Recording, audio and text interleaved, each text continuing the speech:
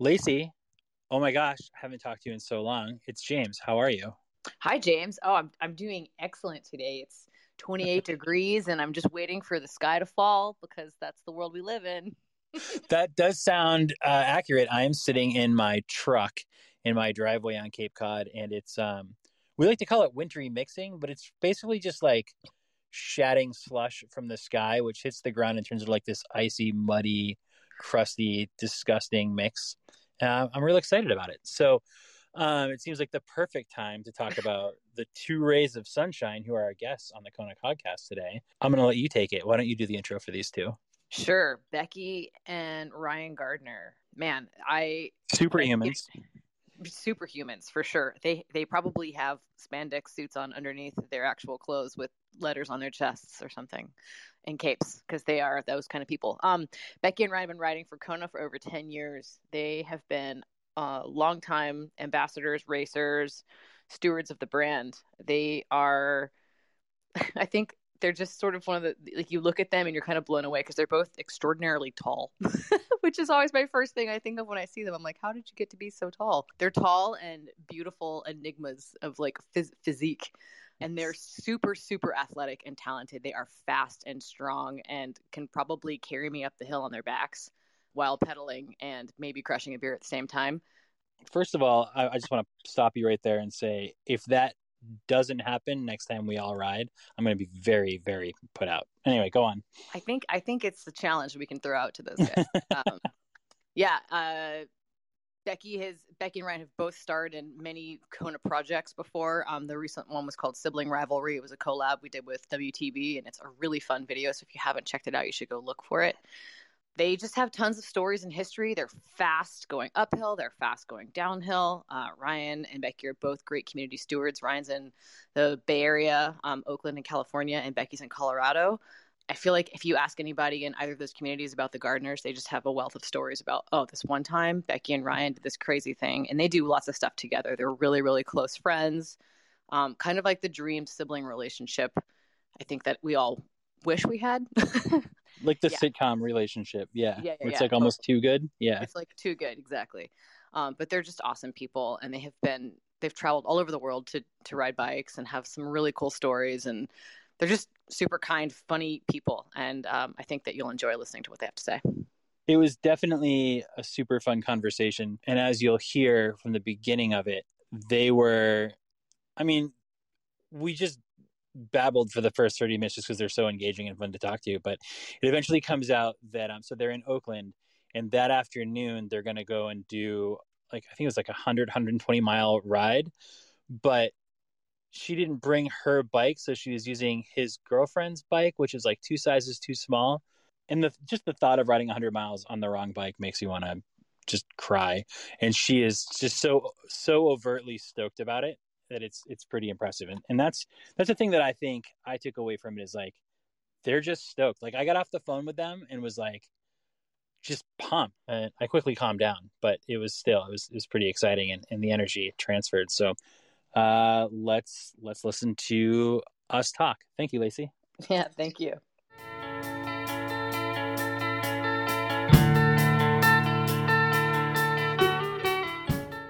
I'm just gonna jump in here. First question, and this is actually from Kona, or from Lacey, and she wants to know what it's like being so tall and beautiful. Both of you. Really, really ridiculously hard. Ryan, Ryan's not even gonna weigh in. He's just like being the strong, quiet type. Becky took my line. And Zoolander reference is always good. No, it's great. Easy. Makes life easy, right? It makes going to the grocery store hard because, well, it's better with COVID, but then everyone asks you to get all the stuff from the top shelf for them. So you can be there hours. So where are you two right now? We're in Oakland, California. Oh man, why? No, I'm just kidding. What? So do you both live in California? I live in Colorado, and Ryan lives. Okay.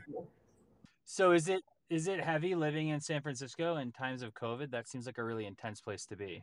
Well, we definitely don't live in San Francisco. So okay. totally different world over here in Oakland. But It's kind of weird. I don't know. Everyone's really responsible here.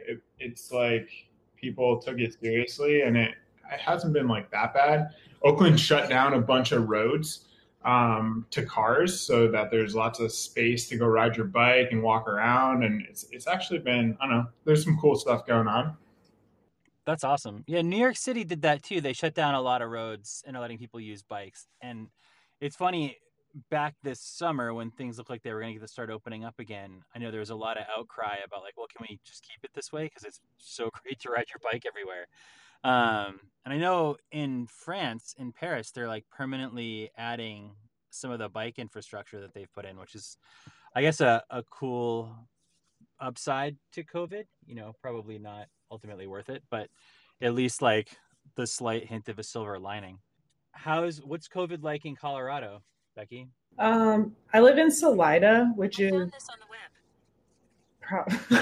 That was my Apple Watch just joining in. Thank you, Steve Jobs. Go on.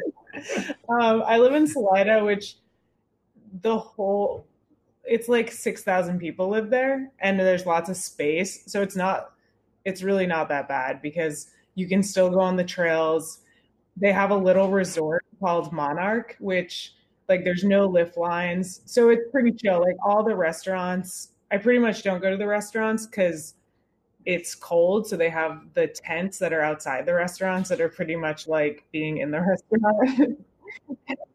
So, and the grocery stores, like there's no lines to go in. It's a small town, so it's super chill. That's awesome. Yeah, I live on Cape Cod, which is like this weird little protrusion off the coast of Massachusetts. And it's the same here. Like, our little beach town is pretty mellow. It gets kind of weird if you go to like the bigger towns, but just like in our zone, it's pretty laid back. Everyone just like fled for Florida, which was great. In my book, Ryan and I are East Coasters. Yeah, we know Cape Cod. We're from. Oh, where are you guys? We're from like Poughkeepsie, New Paltz, Beacon area. Oh, rad. Okay. Yeah. I have friends at a bike shop on the New York border in East Pulteney, Vermont. And it's crazy, right? Like that whole, like northern New York there's so much great riding out there. Even where we're from, like we're like an hour from the city, but the riding is sick. It's like, I miss it to this day. Is that Hudson Valley? Uh-huh. Yeah. Yeah, it's amazing out there. We went out and tried to do this thing at a thing called, is it the Devil's Pass? It's like the gnarliest trail or something in the country. And we were like, oh, we're going to do it on bikes. And we made it like 30 yards from the parking lot. And we're like, we're going to New York City to party. This sucks. Yeah, it's really technical riding. Yeah, it turns out you can't do it on a bike. You'd have to be like Hans Rey in the mid-90s to like hop your way through it. But yeah, I don't know. I haven't heard of that. That's just every trail in New York. That's funny because we've got, the opposite of that here on Cape Cod where it's like, it's just sandy, flowy single track. But because like there's so many, I guess like wealthy retirees here, there's lots of dudes in like full carbon downhill bikes, just like with paddle tires, like sessioning with like, they're like, we're gonna session some obstacles, and I'm like, that's a sand dune, bro. Like, cool. But there's actually a great bike scene here. I'm gonna get in trouble for saying that, but there's definitely that part of the crowd. So how did you all get into riding bikes? Just because the terrain was rad and there's not a lot to do in upstate New York, or what? Because I just do what Ryan does. Whoa. Yeah, I started working at a bike shop. Like we always rode bikes around our house and like, built little jumps and kind of messed around. And then I started working at a bike shop in high school and just met some like super phenomenal riders. This guy, Anthony, who had an awesome Kona Stinky and used to jump off the roof of the bike shop all the time. Like just awesome. So I got into it with those guys and started riding a bunch. And then I went to college in Michigan, which turns out there is not any good riding there. Real flat. Didn't go visit before I left. So should have done a little more research. But while I was gone, Becky got into it with those same friends and just kept riding bikes. We both worked at the same bike shop for a while that sold Konas, and that's how we got started with those guys. I hear you guys have been Kona affiliated for 10 years, which is how old are both of you? I am 34. And I'm 32. So I mean that's like a huge chunk of your adult life has been spent on Konas. Do you ever regret it? Not No. really, no. Brad. What? Good answer on the Kona podcast. What about and honestly, like this doesn't have to be about Kona, but I do want to know because it's been 10 years. Like, what is it that drew you to it as a brand as opposed to whatever else was out there? Was it? Well, I feel like they approached us, didn't We were like Becky we? Had and a I, really good rep. yeah, we had a really good rep, and we were starting to race a bunch, and we were like, expert class heroes. And we were like, oh, we're such big deals now. Like we can go get sponsored, and we started like talking to companies, and we were talking with Kona a little bit, and some brands in like Southern California. Won't name any names, but they were like, we were looking at bikes, and we were saying how we're kind of looking at a couple of different options, and they were like, oh, like Kona, like you're gonna ride a Kona, and we're like, all right, fine, like that's exactly what we're gonna do. And I'll never forget Eric Tonkin, who's a Kona legend himself, came out to our shop when we first started, and he was like, man, whatever you end up doing, just like really stick with a brand, and if you just hop around all the time, like you're not useful really to anyone. Like just find a place to get in and like run with it. And I took that to heart. It's been really great advice. Did you guys both get hooked up at the same time? Yeah. Yep.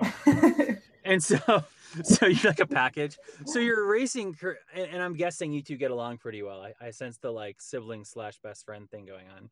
But you both got into racing at the same time, and did you both start with downhill? Because, I mean, that's as far as like learning curve goes. I mean, I guess it just seems like so gnarly to jump into. Yeah. We did. We started with downhill racing, and we were like so thrashed. I feel like we just didn't care. I did my first downhill race on a Gary Fisher. Like, how much travel did that bike have? No, it was a hardtail, wasn't it? Yeah, it was like that's amazing. We used to, and I got made fun of at the bike park. Yeah. What? All the girls were like, "Nice bike," giggle, giggle. Yeah, and then you shredded them, and they were like, "Oh." I did. I won, and I was like, "I'm gonna get a new bike." No way! You should have carried. You could be like the legend right now, just like riding vintage steel hardtail bikes. Gary Fisher. Is it a Piranha? It might have been the Piranha. I think it was the Gary Fisher Piranha. That's pretty badass if you think about it.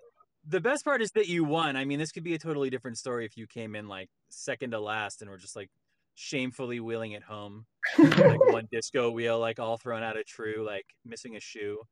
So that kind of led to some downhill dominance on both your parts, and you both switched to enduro.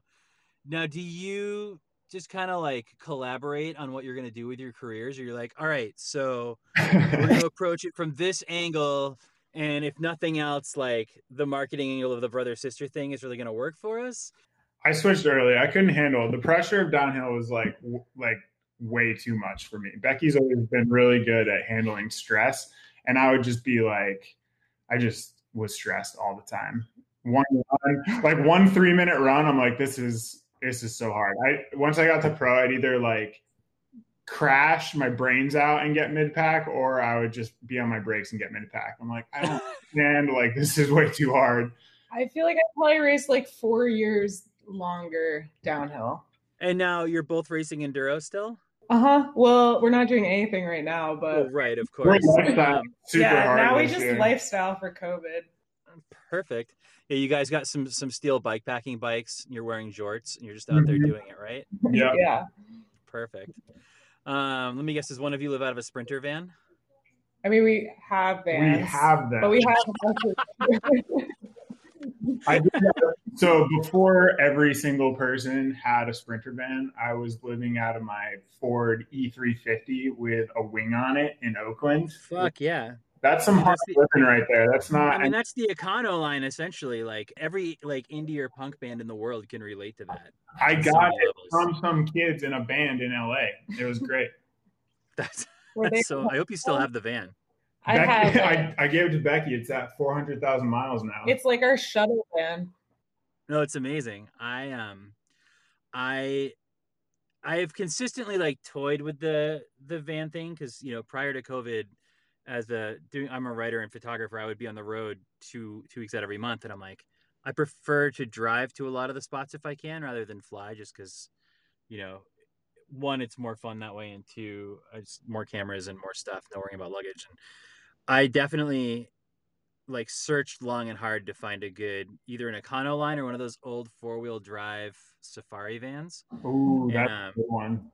Yeah. Oh, they're so epic. Where it's like not quite a conversion van. Like you don't raise the child molester flags every time you pull into town quite the same way as like the the Astro van with bikes in the back. People are like, a little last chance window in the back, just a little. Yep. But I never found one that filled me. The resale value on them is really high. I never found one that filled me with the confidence to drop the money. It's a game changer. But we all had vans. Like when we started racing on the East Coast, you'd race every weekend, and everyone had like a minivan or a safari. Or shout out to Jason Memlar, who invented driving vans around. Yeah. Everyone made fun of him. He was a visionary. It is COVID, and you're not racing. What are you guys doing to stay sane and to stay on the bike? I mean, we've been riding a lot. And Ryan came to visit for a month in Colorado, so we were skiing a bunch. We're lucky where we are; we can still do outdoor stuff. Yeah. What about in Oakland? Is there? I know that there's great trails out there, but access is a huge situation. Do you have spots that you can ride? Do you get out to ride a lot?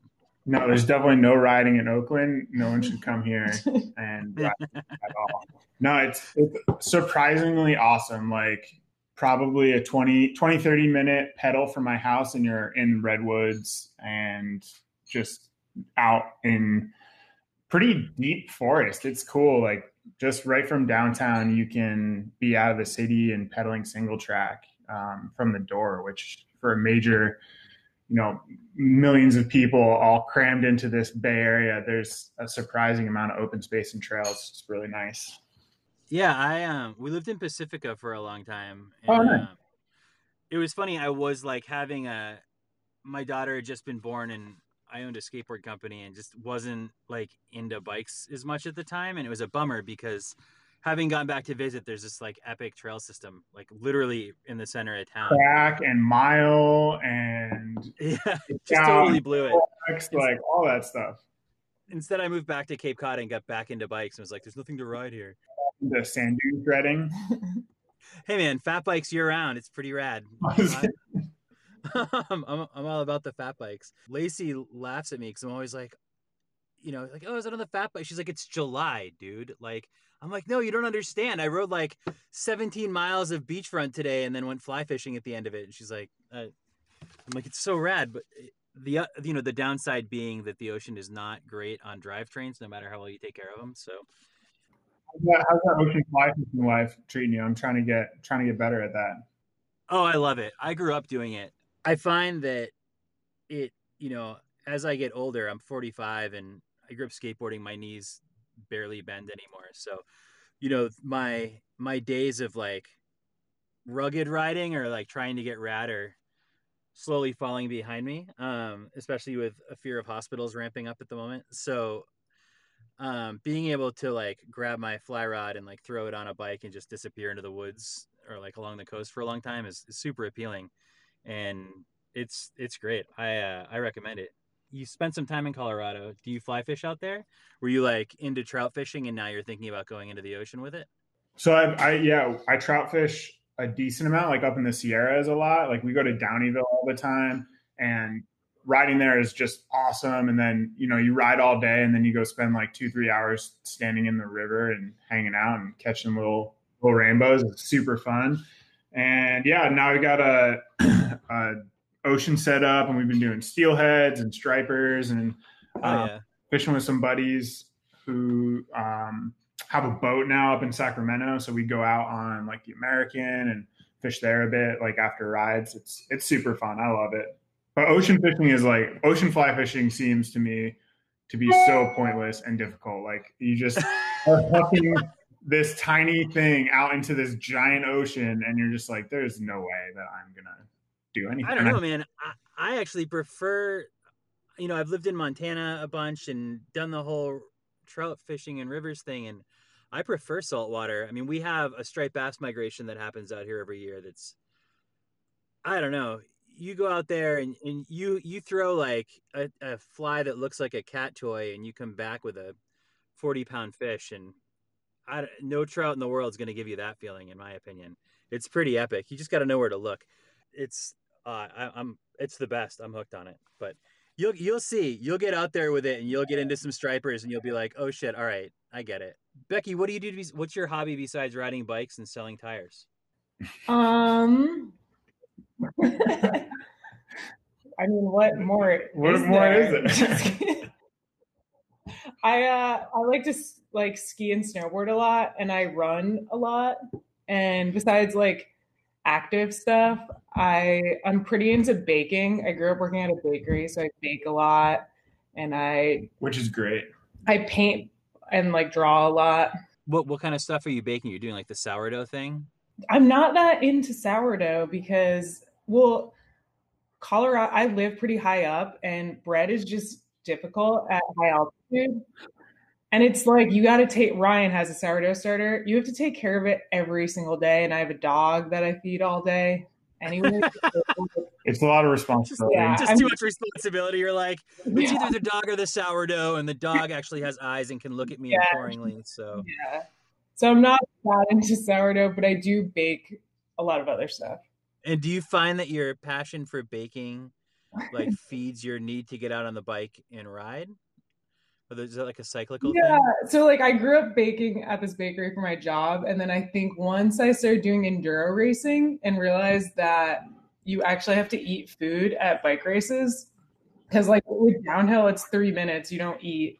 So I definitely now use baking for riding a lot more. Like tomorrow, Ryan and I are doing this 100-mile, 10,000-foot day of riding, because shit just gets out of hand when we're together, apparently. Sounds like it. That's so amazing. Like, I'll take some stuff for that. So you're like, all right, cool. You've got cakes and like a full spread halfway through. Everyone else has power bars. He said there's one gas station to get snacks on the whole ride. Oh man. So what'd you bake? Lemon poppy seed bread, but it's getting demolished right now. So we need another one. Stat. Yeah. Tell me about this ride tomorrow. What is it, all off-road or on-road? A little bit of both. So there's some options. It's the base option is 100 miles, 10,000 feet of road riding, which is a little weird, but it's like first half is through wine country up in Sonoma County, and then you climb up to this cool peak and then descend redwoods to the ocean, and then you ride along the ocean for like 50 miles, and then you come back through kind of the same thing backwards down below. Right. So it's this massive loop. But if we're feeling a little extra zesty, we can add some really awesome dirt climbing and descending. And but then we get into like the 12,000 foot climbing range, and that might be a bit excessive. But we'll see. This is why we have no friends. What? This is why what? We have no friends. Is part of that loop you said along the coast? It's not on the one, is it? It is, yeah. Oh, it's that road. That road scares the shit out of me. I worked with this band that was recording in Stinson Beach for a while, and just riding my bike, even like from Stinson Beach up, like it gets into that like real tight along the. Oh, it's horrifying. It's the most scared I've ever been in my life. We're like more north, right? Yeah, we'll be way north of that. So there's like that road is spooky because you get everyone from San Francisco in like their rental cars and just ripping through. Yeah. Oh my gosh. That's spooky. Terrifying. What bikes are you guys riding? Let me guess. Process 153. Yeah, the whole time. Process 153. Just lock it out and go. Fuck it.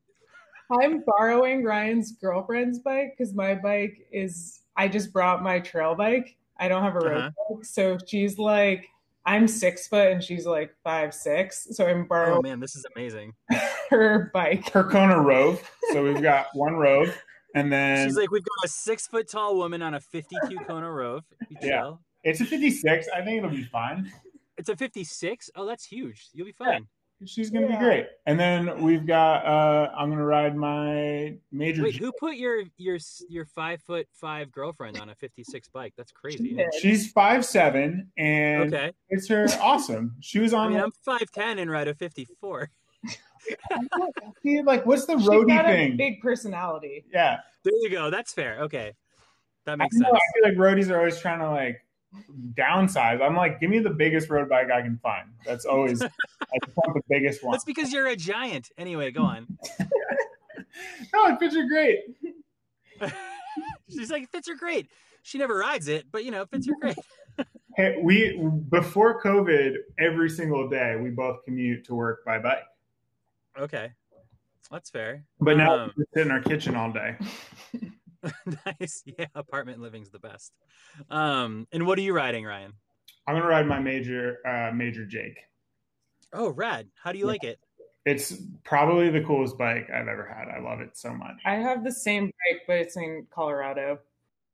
So my excitement when you said that is because They're awesome. so I have a Sutra, and that's like my go-to bike. I ride it everywhere, and I wanted something a little zippier, and went back and forth on what was out there. And Carrie Warner kind of pushed me into the Major Jake, and I was like, a cross bike, like I don't know, and finally gave in and I like literally got it last week. I set it up, but I fucked it up when I set it up, so I just got it back from my friend's shop yesterday. It's in the truck with me right now, like sitting behind me with 0 miles on it. You're gonna be so psyched. They're so. I'm so psyched. Well, the one like quick ride around the block I got put on it, like I took it out of the box and like threw it together. Again, incorrectly, as I said. Wait, how? It was in like almost complete. Yeah, you'd have to know me. I'm special. So somehow, it did come almost complete. Like I put the handlebars and the front wheel on, and it was like, oh, what could go wrong? But I don't know. The front wheel was out of true, and I don't know. The brakes need to be bled. I have no explanation for how I did it, but I'm really excited about it. It's behind me. It's I'm sitting here in a parking lot doing this with you guys. It's torrential downpour, and I'm like, maybe when I get off the phone. But anyway, that was the reason I perked up with that. Is I just got one, and I'm pretty fired up about it. It's so sick. Like you can put slicks on it. I put like 32 slicks on and do it to ride, 200-mile day. And then you can put some Radlers on, like some knobby fat tires, and ride mountain bike trails and everything in between. It's the coolest bike. What's the widest tire you've gotten on it? I know it says 40, but I also know that you can just ignore that usually. I'm pretty sure I have a 44 on mine right now. We're running 44s. Since it looks like COVID isn't going to go away this year, what are your plans for the coming year? Are you guys do you think there'll be races? What do you... EWS is only going to be in Europe, and I'm probably not going to commit to go to Europe right now. Oh, why? I'm supposed to go to Madeira to do a 5-day trans race in June. So I'm kind of hoping that still happens, but who knows? We have we did a lot of filming last year, and we have like another pretty fun filming idea that we'll probably work on this summer. I've been doing a lot of photo shoots with companies, which typically we're just with you as the star or you as the photographer? No, like me as the athlete. And then I do my work shoots where lately I've been being the athlete as well, just because COVID is like, some people are in like super lockdown, but I'll have like a bunch of photo shoots where I'm not the athlete as well. How do you actually, as like the marketing person at WTV, like how are bike companies pivoting to marketing in a COVID world? I mean, I think it's been cool because I've raced for a long time, and I think races are cool, but a lot of the content is the same. And now all these athletes are being forced to not use races as content and kind of be creative and come up with these video ideas or shoot ideas or doing more stuff locally. And I think it's actually producing way more interesting content than just race recaps. I totally agree. Coming at it, so I do the content thing with a ton of different brands, and with every company, especially big ones that worry about liability, being like, well, we're not traveling to create any content in like our marketing. All of our plans are now in the dirt. They're actually turning to people to do stuff hyper locally, and I think it's showcasing a much more realistic version of any sort of like outdoor fun adventure stuff. Like it's not all like, oh, I'm bagging peaks and like, rallying, winning races and podiums. It's like, it's more just like the process of doing it. And I think that that's in the long run, like so much more attainable for the average human. Yeah, and I think probably so much more inspiring. it's hard for athletes because a lot of these top racers are getting paid money to go race and there's no races and no one wants to give them race budget. So I don't know how that's going to kind of work out. Like these people that it's their job to race. Like Ryan and I both have jobs. So it's like, if we don't race, like racing is just fun for us. But if it's a job to go race, I don't know how that's going to play out. Yeah, you would think. I mean, a lot of the racers. I mean, just sort of like from the Kona side, like you look at someone like Miranda Miller. Like, I think in a lot of ways, she's a perfect example of like rising to the challenge of like, okay, like, well, what is my role in this world if there isn't racing? And how can I still be inspirational and still get out and have fun and ride and stay fit, but also be of value to my sponsors. And I think that might be a good thing for some of the brands to see like who's actually devoted to it and who's just like the cool person collecting the check and like hitting podiums, but also has the personality of like an eggplant. Yeah, no, it's so clear now. Like before, it was hard to tell who was super creative and valuable and who was an eggplant. And now it's like super clear of like who is worth the money and who isn't. It's also interesting without like the constant wins and stuff like that to talk about on social media. It's been very interesting to see how quickly some of these like supposed superstars in the world devolved into like monsters of some kind or another, where you're like, whoa. Like I get that maybe that part of your personality is what drove you to like win every race by exponential seconds or like that focus, but also like, cool, you're a sociopath. Yeah, like I am kind of introverted and I like being alone. So like COVID for me, I've just got not a big change. Not a big change, turns out. I kind of get to work on like really cool creative projects and not see anyone. So I'm like, good. No, I totally agree with you in that, like, again, I was traveling all the time and now not traveling at first was like, how am I going to, pay for my kid to have food and things that are kind of important. And then when it turned out that like there was this avenue to still like, I'm actually working more than I was before, but it's all within like 3 miles of my house. I'm like, this is fucking amazing. Like, I don't have to get on a plane or like go somewhere. I can just, who knew that I could just do this stuff in my backyard? And on one level, it's like weird because like now I'm always at work, but on the other level, like I'm okay with never getting on another plane. This is amazing. Yeah. It's crazy. Like outside of bikes, I'm an environmental consultant. And before COVID, it was getting to the point where I was every week was flying to LA or flying to San Diego or driving some other place. And now everything is just a Zoom call. And it's like, you're telling me that we could have this whole time, we could have just done this on the phone. And you're making me fly to LA? Like, this is ridiculous. So it's the irony of you being an environmental consultant too, right? Having to fly out. Like, all right. And they're like, fly here for an hour meeting. And you're like, no. So now we're not doing that. It's kind of great. I mean, we're super lucky. Like this whole year has been so crazy and so hard for so many people. Oh, for sure. Not to make light of it. Yeah. I have a lot of friends in the music world that are, I don't even know what to say. Like, it's so brutal. Yeah. Music and restaurants and like just so many people who have not been able to work, but for us, like we've been able to still work and now we work remotely. And like, I've been able to go to Colorado in the van a bunch and hang out with Becky. And like, we've hung out more this year than probably the last couple of years combined. So there's definitely been some like cool spots. Yeah, 2019, I was home like probably 3 weeks of the whole year. And like then 2020, I got to like actually like hang out and ride my local trails and like it was kind of nice. There's got to be like an inverse version of that where like someone else who loved their life and traveled all the time is now stuck at home and is just like, oh wait, it turns out I actually hate it here. This is terrible. My cat doesn't even like me. Like, It definitely, if you live where you like, it's a lot nicer being home. Yeah. 100%. Let's talk about the brother-sister thing here.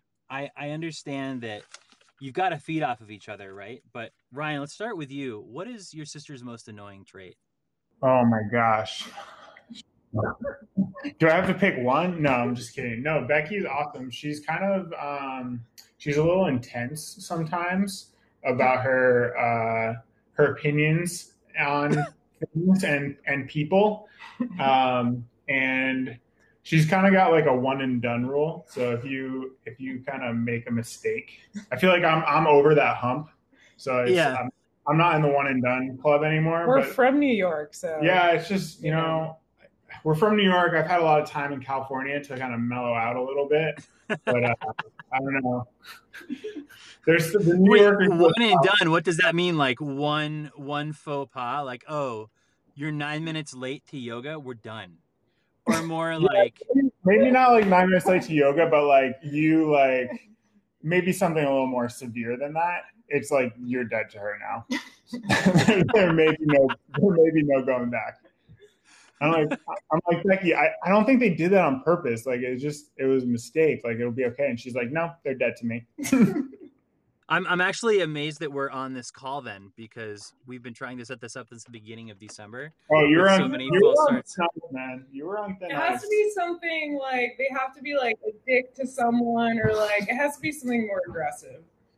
Oh, that's. I mean, but also like I just never will forget. You know. There's time for people who are dicks to people. I know. There's so much dickishness happening in the world that if you see someone like adding to it, there's no reason to.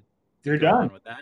Yeah. I yell at someone on the trail with Ryan the other day because they were being brutal. And I told him, I'm like, you're done, dude. So actually, I think we're zeroing on like maybe something that's a bigger issue here. You yell at people. So this intensity, let's talk about that. No, so what would you say is Ryan's most annoying trait? Okay. So I know for sure what it is. So Ryan is like the biggest coffee snob you can ever imagine. So when you make coffee at his house, you have to first, it can only be medium roast, or he's gonna throw a shit fit. Or lighter. Wait, medium roast or lighter? So you're a light roast guy, but medium roast is tolerable? Wait, that is like, it gets way worse than that. So then you need to get out his little scale and you need to weigh exactly, like it depends what you're doing. Like for a French press, it needs to be exactly 50 grams of the coffee bean. And then you put it in the little grinder and you have to grind it and turn the water on. And then you need to take the temperature of the water before you put it in the French press. That's how you make coffee. So what you're saying is he's anal retentive. About coffee. Only about coffee, like everything else is a mess. Like bike settings, suspension, tire pressure, I have no idea. But coffee, if you're gonna do it, like spend a minute and make it right. We were in Slow at the guy who owns Lezigne's house, and he has an espresso machine. And Ryan was like watching me make coffee in the morning. He's like, "You're putting too much coffee in that." So I just like look at him and like shove the giant pile of coffee up into the espresso machine. And I was like, don't tell me what to do or something like that. And I turn it on and it doesn't work. And it's like shooting espresso everywhere. Nice. Was it one of the big gnarly espresso machines that looks like the grill of like a 57 Chevy? Yeah. It was kind of like that. And I was like, that's not going to work. And she was like, don't tell me what to do. And see, the one and done thing kicked in. And then it shot hot water and espresso all over the counter. And I was like, So your coffee is just fuel is what I'm getting, Becky. What? So for you, coffee is more of just a fuel thing. But no, I love coffee. She loves like Starbucks dark roast that she just like haphazardly throws in a French press or a mocha pot, and she's like, "Oh, it's great, I love this." And I'm like, "Oh." So Ryan, if you're this intense about the process of making the coffee, how do you take it? Black. Like, do you go? Okay, I was gonna say, because if you go through all this effort and then throw like heavy cream and sugar in there, No, I don't know what to tell you. But all right, no. I mean, once in a while, I'll be in the mood for coffee with a little bit of cream, but no sugar, and most of the time just black. How about you, Becky? I just do light cream. Becky has white cream. Oh, Becky has she has 4 bags of things that she puts in her coffee. There's like for just 1 cup, like my morning cup, I put like vitamins, supplements. What? Like, What? She makes like a smoothie out of her coffee every morning. Yeah, you got That's bananas. Yeah, you need all that healthy fat, man. Yeah, she's But got like the collagen bulletproof coffee kind of peptides and situation? NPCs. I put like collagen and like MCT stuff in my first just 1 cup. It also supposedly like makes the caffeine wear off slower or something. It just like I could drink that on a work day and then just like not eat breakfast until like lunch. Right. So you basically turn it into an amphetamine. Kind of. You're like, you could smoke it out of a light bulb if you had to. So, all right. So let's reverse this. What is your brother's best trait? Ryan is like always down to do like crazy shit with me. Well, I am the way I am because I've hung out with Ryan my whole life. So like I feel like I am intense about activities because he was that way. Okay. So but then one of you moved to California and like got into flip-flops and shorts. Ryan still likes big activities, but yeah, he definitely, I mean, he was like pretty much all of the reason why I am the way I am with like all the stuff I do is because of Ryan. Because I just was the little sister that hung out with him. Aw. And Ryan, what's your sister's best trait? I was going to say the exact same thing. I was going to say Becky's Our always best down trait to go on like... is that we're like each other. Yeah. Aw. Yeah. So here it's, and I'm guessing you guys are like best friends. I can tell from the vibe. Now, does that ever impact your interpersonal relationships with other friends? Do they ever have best friends who get jealous? They're like, I just can't compete with your sibling. I don't think so. I think we would just make fun of them. I'd be like, really? My little sister? You're having a hard time with that? I mean, no one... My little sister who's 3 feet taller than you, you're having a hard time with We're that? both taller and stronger than you are? Weird. Are you intimidated? I feel like no one really joins us on our epic rides. So is that just because they're intimidated? Like my boyfriend and Ryan's girlfriend know better to not come on these rides. Yeah, they're just because like, they're not it's not fun. They don't think it's fun. But we think it's like... You're like, pain is weakness leaving the body. Go. I think that actually the first ride we've done in like a long time where it just like, we're like, oh, this was a bad idea, is we tried to go on this like cyclocross ride, like gravel ride in Colorado, but it was like really cold out. Like we left at like 3:00. We left at like 3:00 and we were like rode up to like the base of this 14er, and my girlfriend and her sister are from the tropics, so they've like almost never seen snow and they've never seen a frozen lake before. So we're like, oh, we'll go to this frozen lake, and Becky and I like, we'll ride our bikes there and you guys can meet us in the van like later and check it out. And because Becky and I were going around, we're riding up this valley. It's like the road's covered in snow. It's like 5 degrees out or something. The sun has gone down. It's like getting dark. We're like our hands are not working anymore. I have like regular riding gloves on. And were they were your ride home? Were you planning on getting a ride back? Well, we were gonna do a loop, but we're like, there's no way. Like it's way too cold. And the whole way up there is uphill. So we get up there and we're waiting and they're not there. And we start going downhill to go back. And it's just like, Becky like froze. Like she just stopped and she was like walking, like doing the Everest walk, like 1 foot in front of the other. And I'm like, we have like miles to go. And Becky's like, they're dead to me. I hate them forever. I'm never talking to either of them ever again. And I'm like, I'm sure it's it's going to be okay. And then you didn't have a cell phone to call them and be like, no service. Of course. So they eventually showed up a little late, and after drunk on margaritas, they're like, "What up?" Yeah, they're like, "What are you guys doing?" They had like snacks, and the van was like, all warm. "Why are we up here? I've seen a frozen lake my whole life. I'm from New York." Like, it's frozen 9 months out of the year in upstate New York. So but it was fine. Then the van picked us up. Yeah, it was totally fine. No one died. Did you see Kerry Warner's Instagram post the other day? He's like in Aspen or something, and he decided to ride his bike to the next ski area over the mountain pass into a snowstorm. And it's just like the entire bike is like crusted with ice. It's like -5. And he's like, things got a little dicey. And there's like pictures. It's like axle deep. It's so gnarly. That's kind of what it was like. This leads me to one of my last questions or conversation topics, which would be, you guys are both into egging each other on into these crazy adventures. What's the craziest thing you've ever done together on a bike? Oh man. Or gnarliest or hairiest or funniest or one of my preferably all of those things. One of my favorite memories of like Ryan egging me on is we were pretty young. We used to ride Mountain Creek all the time. Like it was like I would go after school and ride Mountain Creek because we had season passes and it was like an hour from our house. And I was learning how to hit bigger drops. And I went off this drop and fell like onto my handlebars. Like my stomach got impaled by the handlebar. Oh, I literally thought like the handlebar was like in my stomach. Like I thought I was dead. And I'm just laying on the ground. I'm like, there's definitely a hole in my stomach. And Ryan just walks over to me and he's like, clearly I'm like in like severe pain. And he's like, do you want to try it on my bike instead? And I was like, no, like I want to try it on your bike. Leave me here. Oh man, that's just a painful story. What's the gnarliest adventure you guys? Come on, you're doing 100-mile ride tomorrow. What's the gnarliest thing you guys have done? I don't know, we're pretty like solid. I feel like we don't really. I don't know. Like I don't know. We've been at this point like kind of all over the world and like ridden all over. I had to get stitches in the middle of the jungle in Mexico once. That was pretty sweet.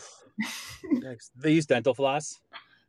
They taped it back to. Well, no, like she was in the back of this like sketchy ambulance, and this guy who's like in the ambulance is like, "I would not let anyone work on you here."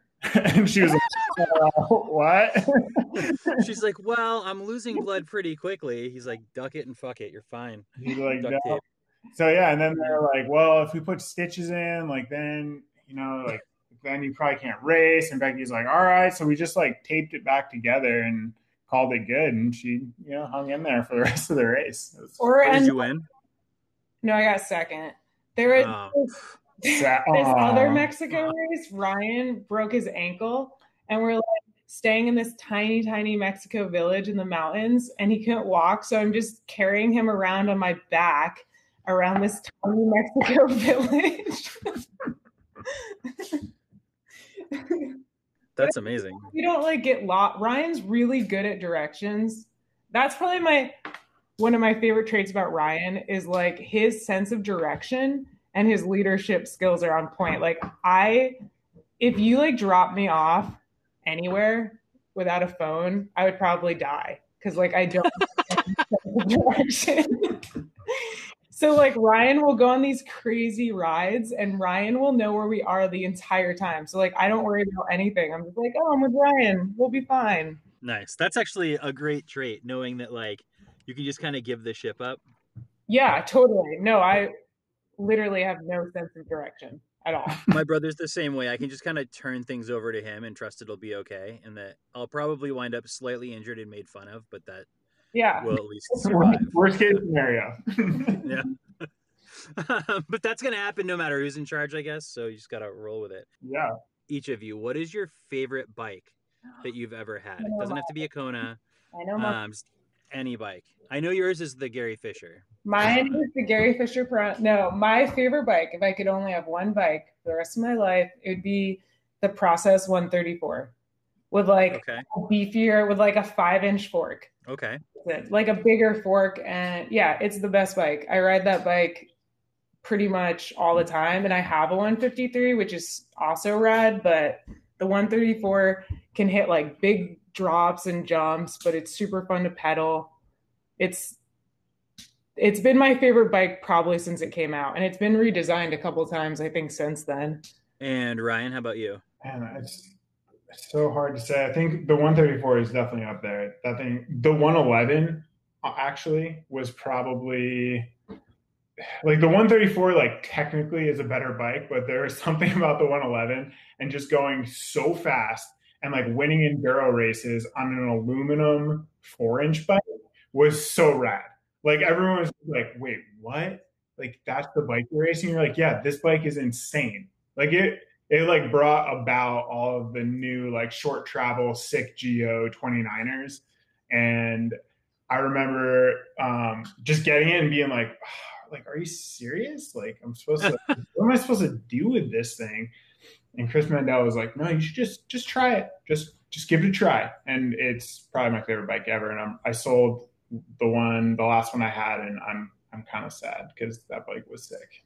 You know, I've never ridden one of those. I've heard a lot of people mention that bike. I wonder if they'll bring it back. I know the 134 was like the replacement of it, but it's the 134 is better, but like it's kind of like yeah, a Tesla is sick. It's like the sickest thing you can buy. It's awesome, but like you get in like an old like clangy, muscle car or something, and you're like, all right, this thing is like for real. It's like angry, it's like heavy, and it doesn't turn but like it's rad. And the 111 did turn awesome, but it was just like you can do stuff on it where you're like, I shouldn't be doing this, but it's awesome. And they should have hired you for marketing on this project, Ryan. So yeah, bring back the 111 and make it and pay Ryan. Yeah, make it aluminum and pay me. No, I'll do it for free. I loved it. Never go on record saying you'll do something for free. Freelancer 101. So what do you have coming up this year that you guys are super stoked and looking forward to? I'm about to go to Costa Rica for a month and go surfing every day. Hell yeah, that sounds amazing. Depending on how the next week goes, maybe just don't come back. Would be maybe not. Well, there's always an option. Becky, how about you? I haven't decided yet. I have no plans. Like, I'm sure fun stuff's gonna happen, and I'd like to race bikes again, but I have a lot of fun filming projects to work on if there isn't any racing. But honestly, just like being home in Colorado, there's so much fun riding and like big epic rides you can do out there. So maybe just more exploring at home. Yeah. But I don't know. It's kind of like the year to not plan anything, I feel like. 100%. And though, trying to go, usually we go home in the fall. So I'll probably be on the East Coast in the fall for. Oh, no way. Too. Yep. Rad. You guys we're putting together a little, I say little, it's like an 800-mile bike packing trip around Maine into Vermont on all Class 4 snowmobile roads for peak foliage this year. Y'all should. We might come along for that. It would be like around that time. Oh man, well, you're welcome to join. It'll be a shit show, but it'll be fun. Sounds awesome. Nothing says I'm scared for my life like Northern Maine. Yeah. I've been everywhere, and that's the scariest place I've ever been. Maine? I've only been Northern Maine, like way up north. I've been all the maniacs. I've been to Maine once, and I was playing rugby, and I got a severe concussion, and that was the only time I've ever been to Maine. That's a pretty typical Maine experience. Usually it also includes like a lobster roll and mosquito bites. But no, Portland, Maine has actually become my favorite city in the country because it's like the food scene is just friggin' bananas. It's like a cool city now. It's so beautiful. Yeah, it's like the next, it's one of those things where you're like, oh, I was in Austin in like 94, and it's kind of like that, like it's definitely got that like pre-hipsterization vibe, but I love Portland. I mean, I love Maine. It's amazing. It's just, it gets rural's the wrong word. It just gets, weird and isolated. Yeah. Really far up north. There's Yeah, some it's like spots upstate in New York. Colorado that are like that too. Yeah. But yeah, they're it's all true. cowboys. Yeah, and I think though there's like more kind of like the wide open spaces thing. Like way up north in Maine, it's like the trees are really close together and it's dark all the time. And Yeah, like, you're real you down know, there. it's a scene. But there's also some like crazy shredding bike riders up there. It's like the Northeast Kingdom of Vermont, where you're like, you hear like a banjo playing in the back of your head when you get out of the car, and then some dude just like road gaps the road you're on, and you're like, what the fuck? The And East it's Coast, people like are just Northeast, is shredding. the most underrated riding and underrated riders in the country. Like in California, sure. like every nerd with a TLD kit gets sponsored and like wears their matchy pajamas and races Fontana with like $1,000 worth of gear on, and you're like, all right. And then you go to the East Coast and you're at Plattekill and some dude in jeans and a bullet and with like a mullet bike, just like Timberland boots on like a Shiver from 1990, goes like a 40-foot gap in front of you and like slaps a corner and is out, and you're like, what? Where was his visor? Like, I don't understand. What? And it turns out he rode there from Boston, like just, yeah, on that bike in his like pickup after like working a full day of construction, and you're like, yep, what 100%. is going on? Like at Plattekill, when you camp there for races, they lock you in. Like if you're in camp, you can't leave, and people build fireworks and try and kill each other all weekend. That's amazing. It's I think the North, like New England, New York, like the Northeast definitely has like an underdog status. I mean, there's just no industry here, you know. Like, I mean, I guess Cannondale is somewhere out here or whatever.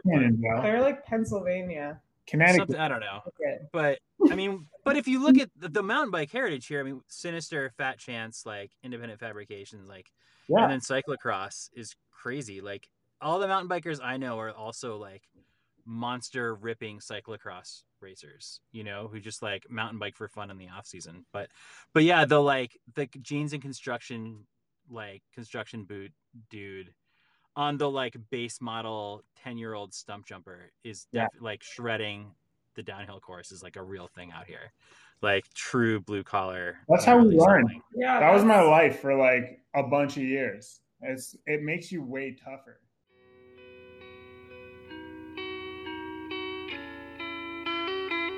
Talking shit about a pretty sunset, blanketing opinions that I'll probably regret soon.